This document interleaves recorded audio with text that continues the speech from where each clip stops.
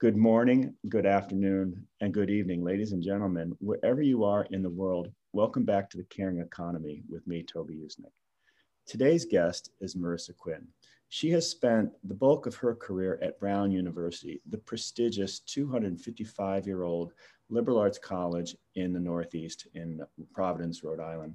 After nearly 22 years there, she is now going to be retiring this year. She's currently the chief of staff for the provost. Marisa Quinn, welcome to The Caring Economy. Thank you. It's great to be with you. So we always like to ask our guests at the start to tell us a little bit about their career journey, sort of the highs, lows, how you got where you got. So how did Marisa Quinn not only get to this prestigious place called Brown, but then manage to stay all those years?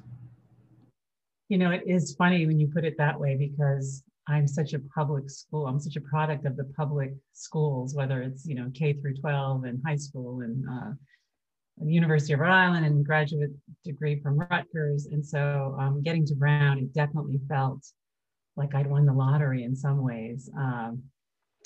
It goes back in some ways. And I think this is important because the topic of what you're focusing on is kind of responsibility, corporate responsibility, the caring economy. And I think the most important thing my parents ever did was move from, we lived in this kind of old mill town in Rhode Island in a little ranch where 9 of us were crammed in, and my father got a job at North Kingstown High School, and we moved to an island community. Literally had one bridge and the other, there wasn't a bridge being built, but it was a small island community.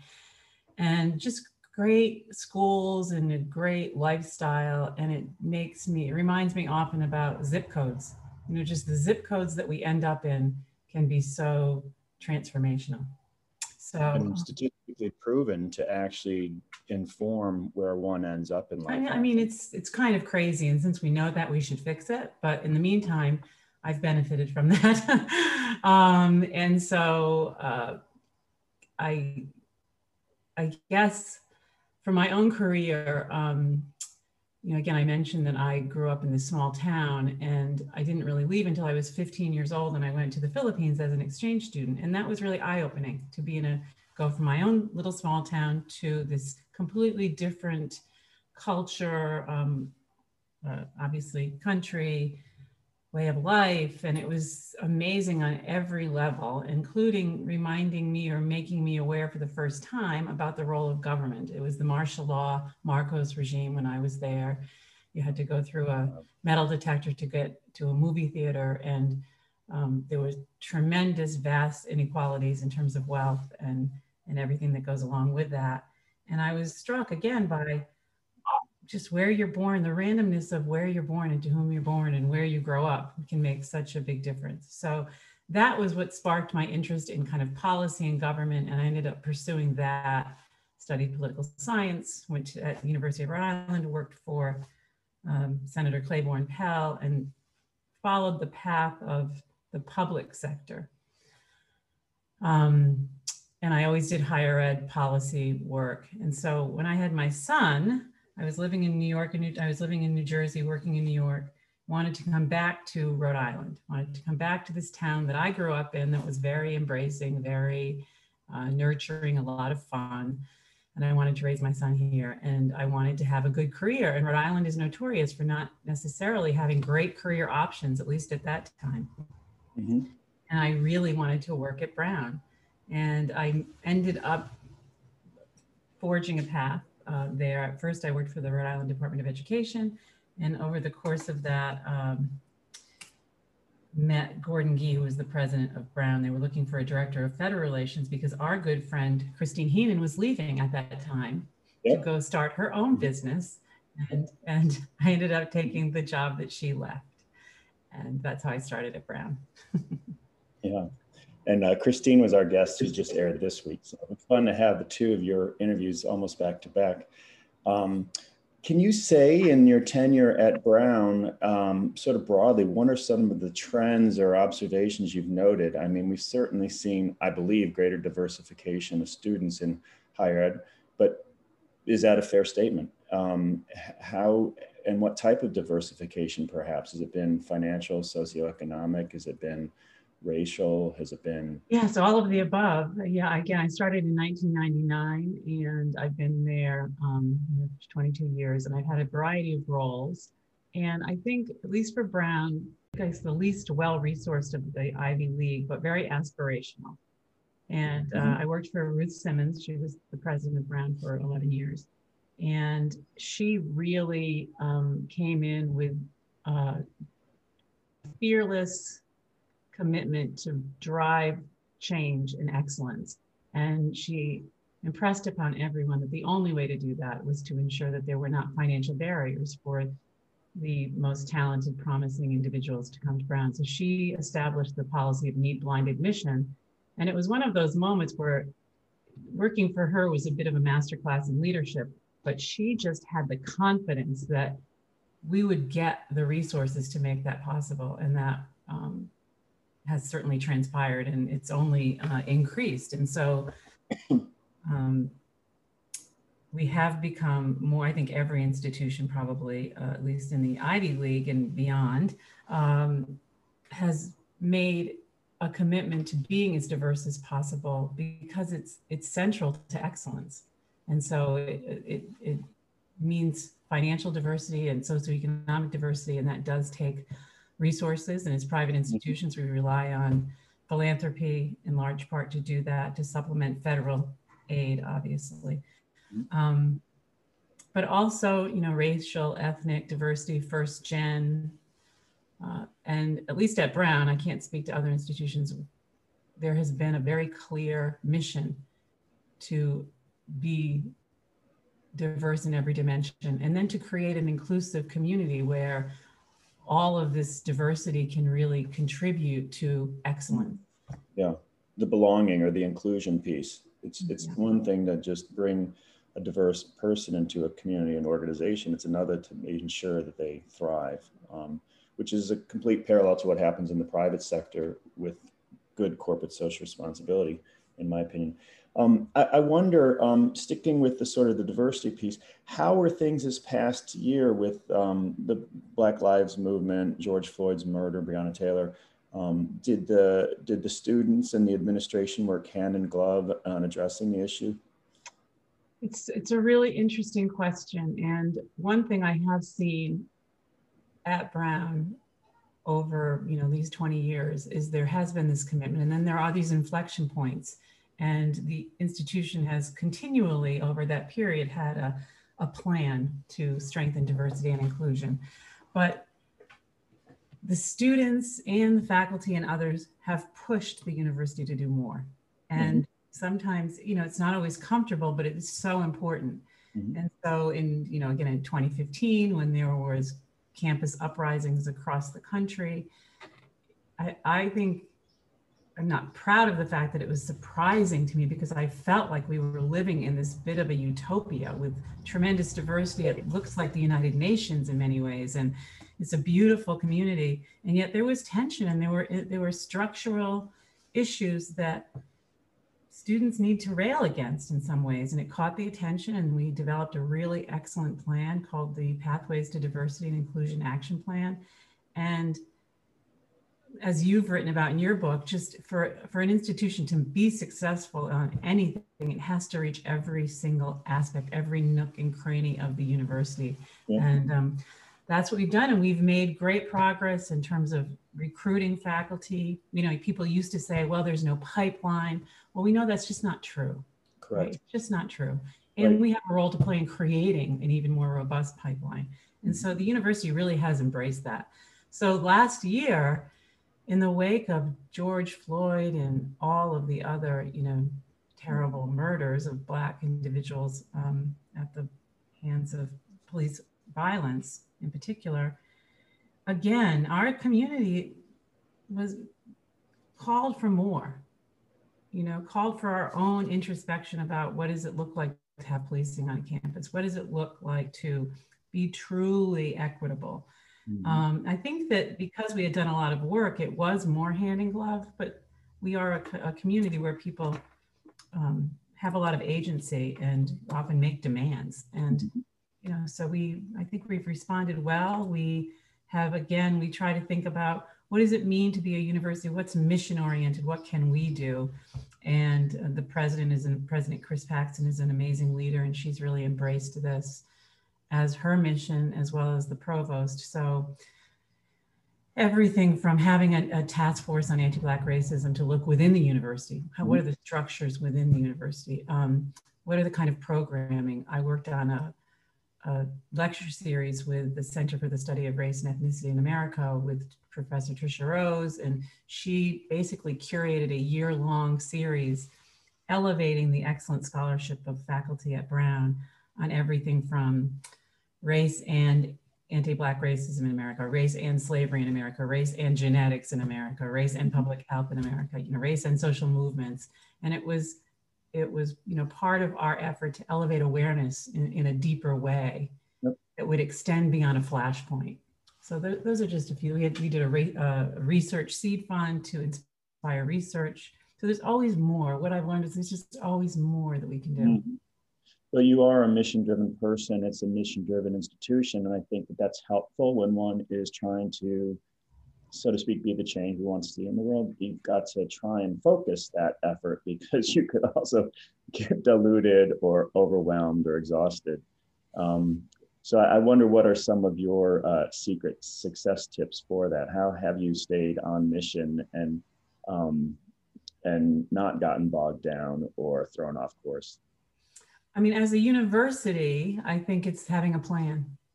It's being very planful, and aligning everything we do to the mission, so that you're not doing something extra over here that doesn't make any sense.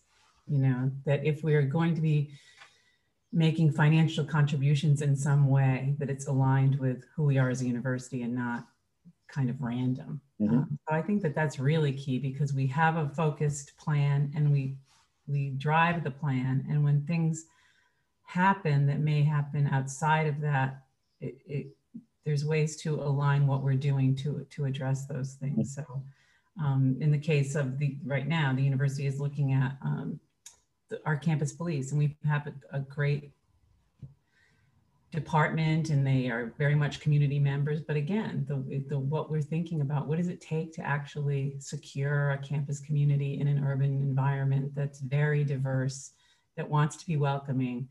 Does everybody need to be armed? No.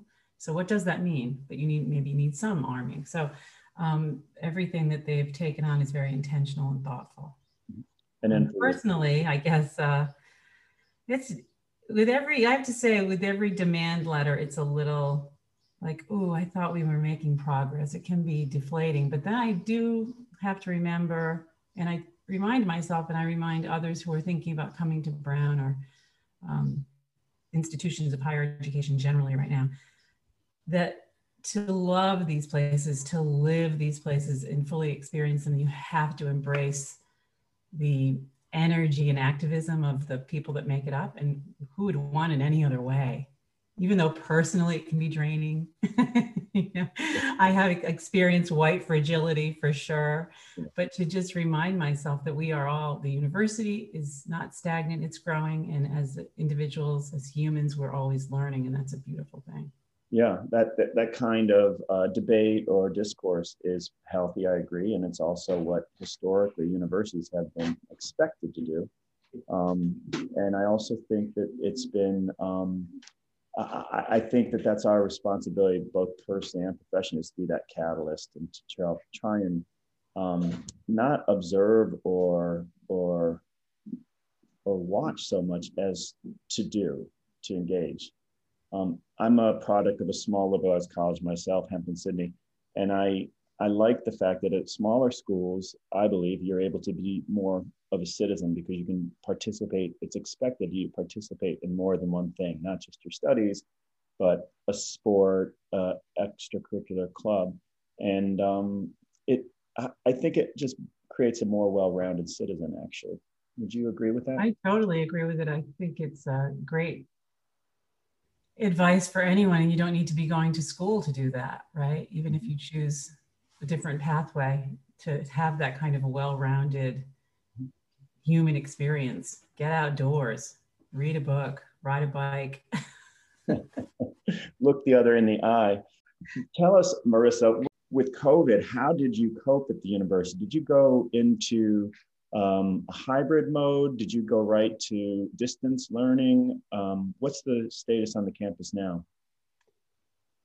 So March, I think it was March 13th, 2020, as we were all kind of watching this crazy virus spread, we got the word that we were going to shut down and we were sending students to study remotely. We made the decision to extend spring break by a week, to send students early, extend spring break by a week, and then faculty really focused on getting their courses online.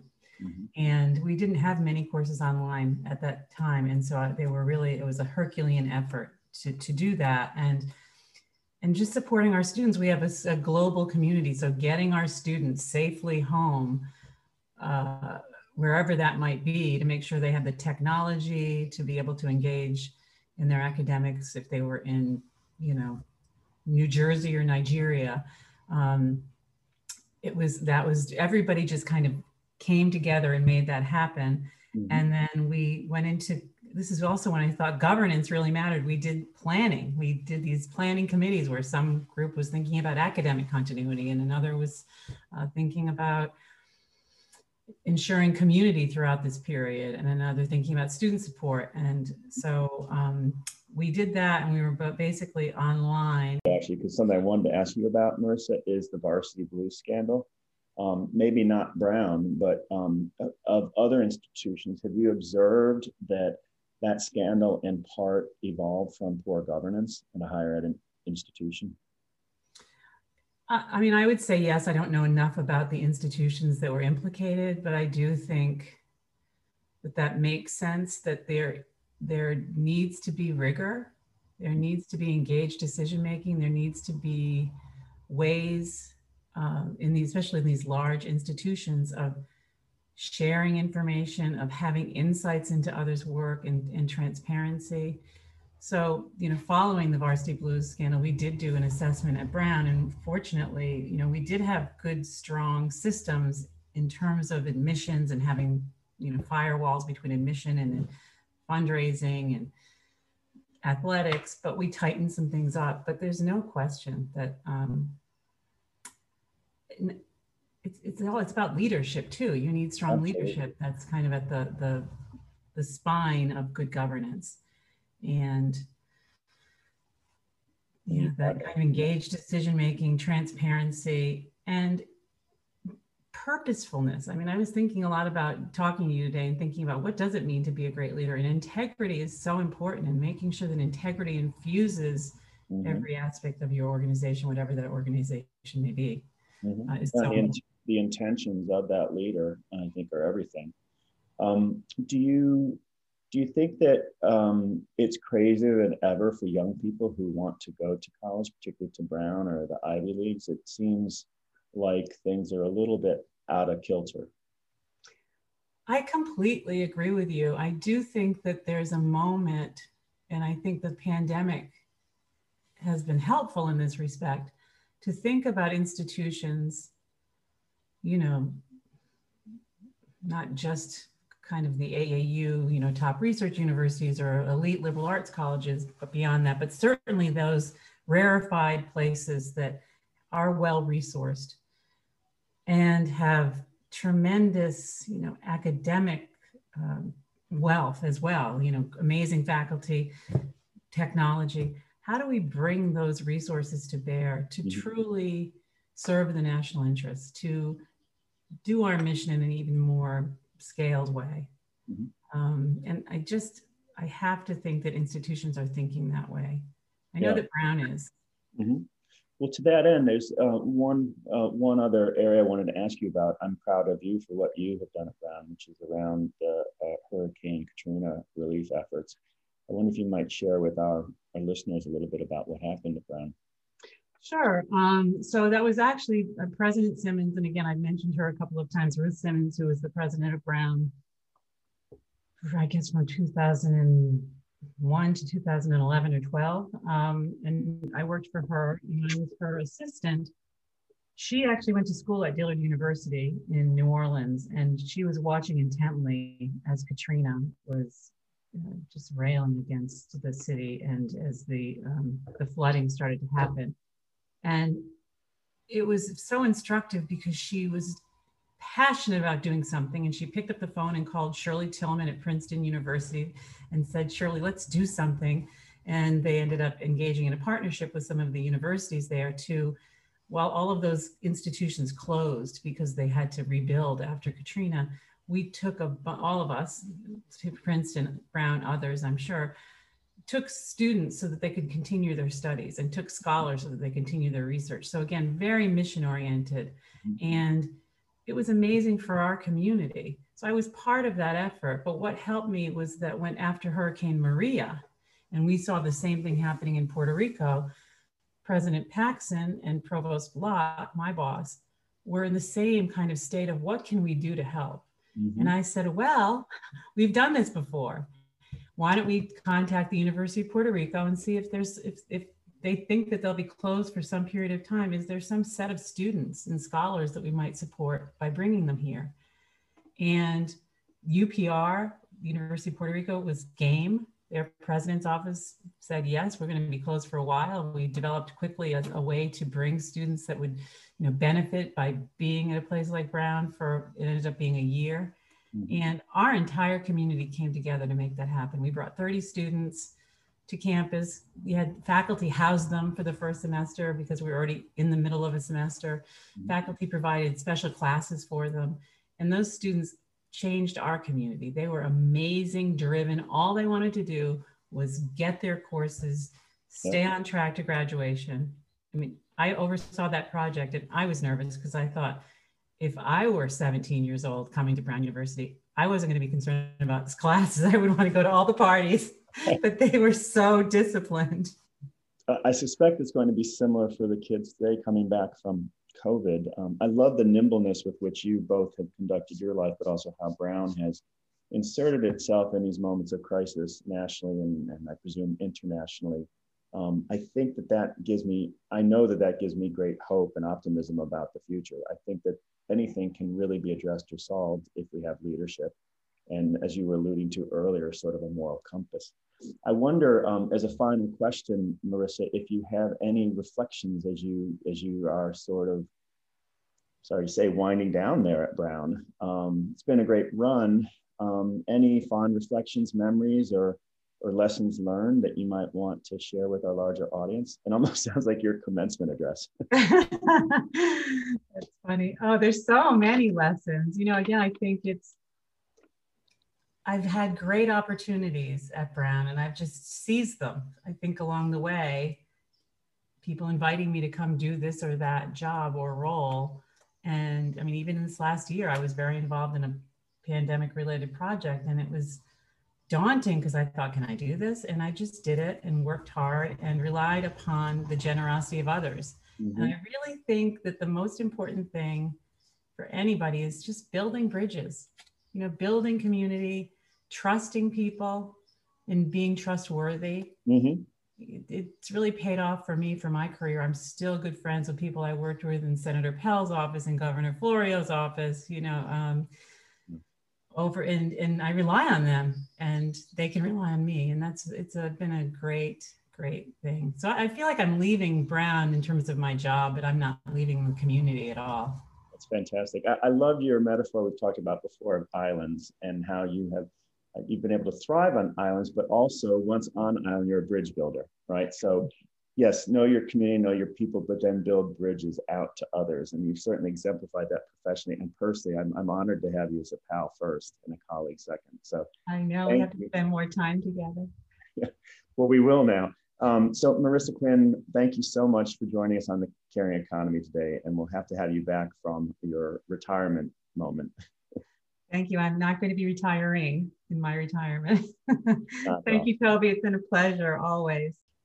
Again, ladies and gentlemen, today we have Marisa Quinn with us today from Brown University. She is the soon to retire Chief of Staff for the Provost there after 22 years with the prestigious college in Providence, Rhode Island. So yes, I like that expression that governance really matters. whether it's in a school or in a business,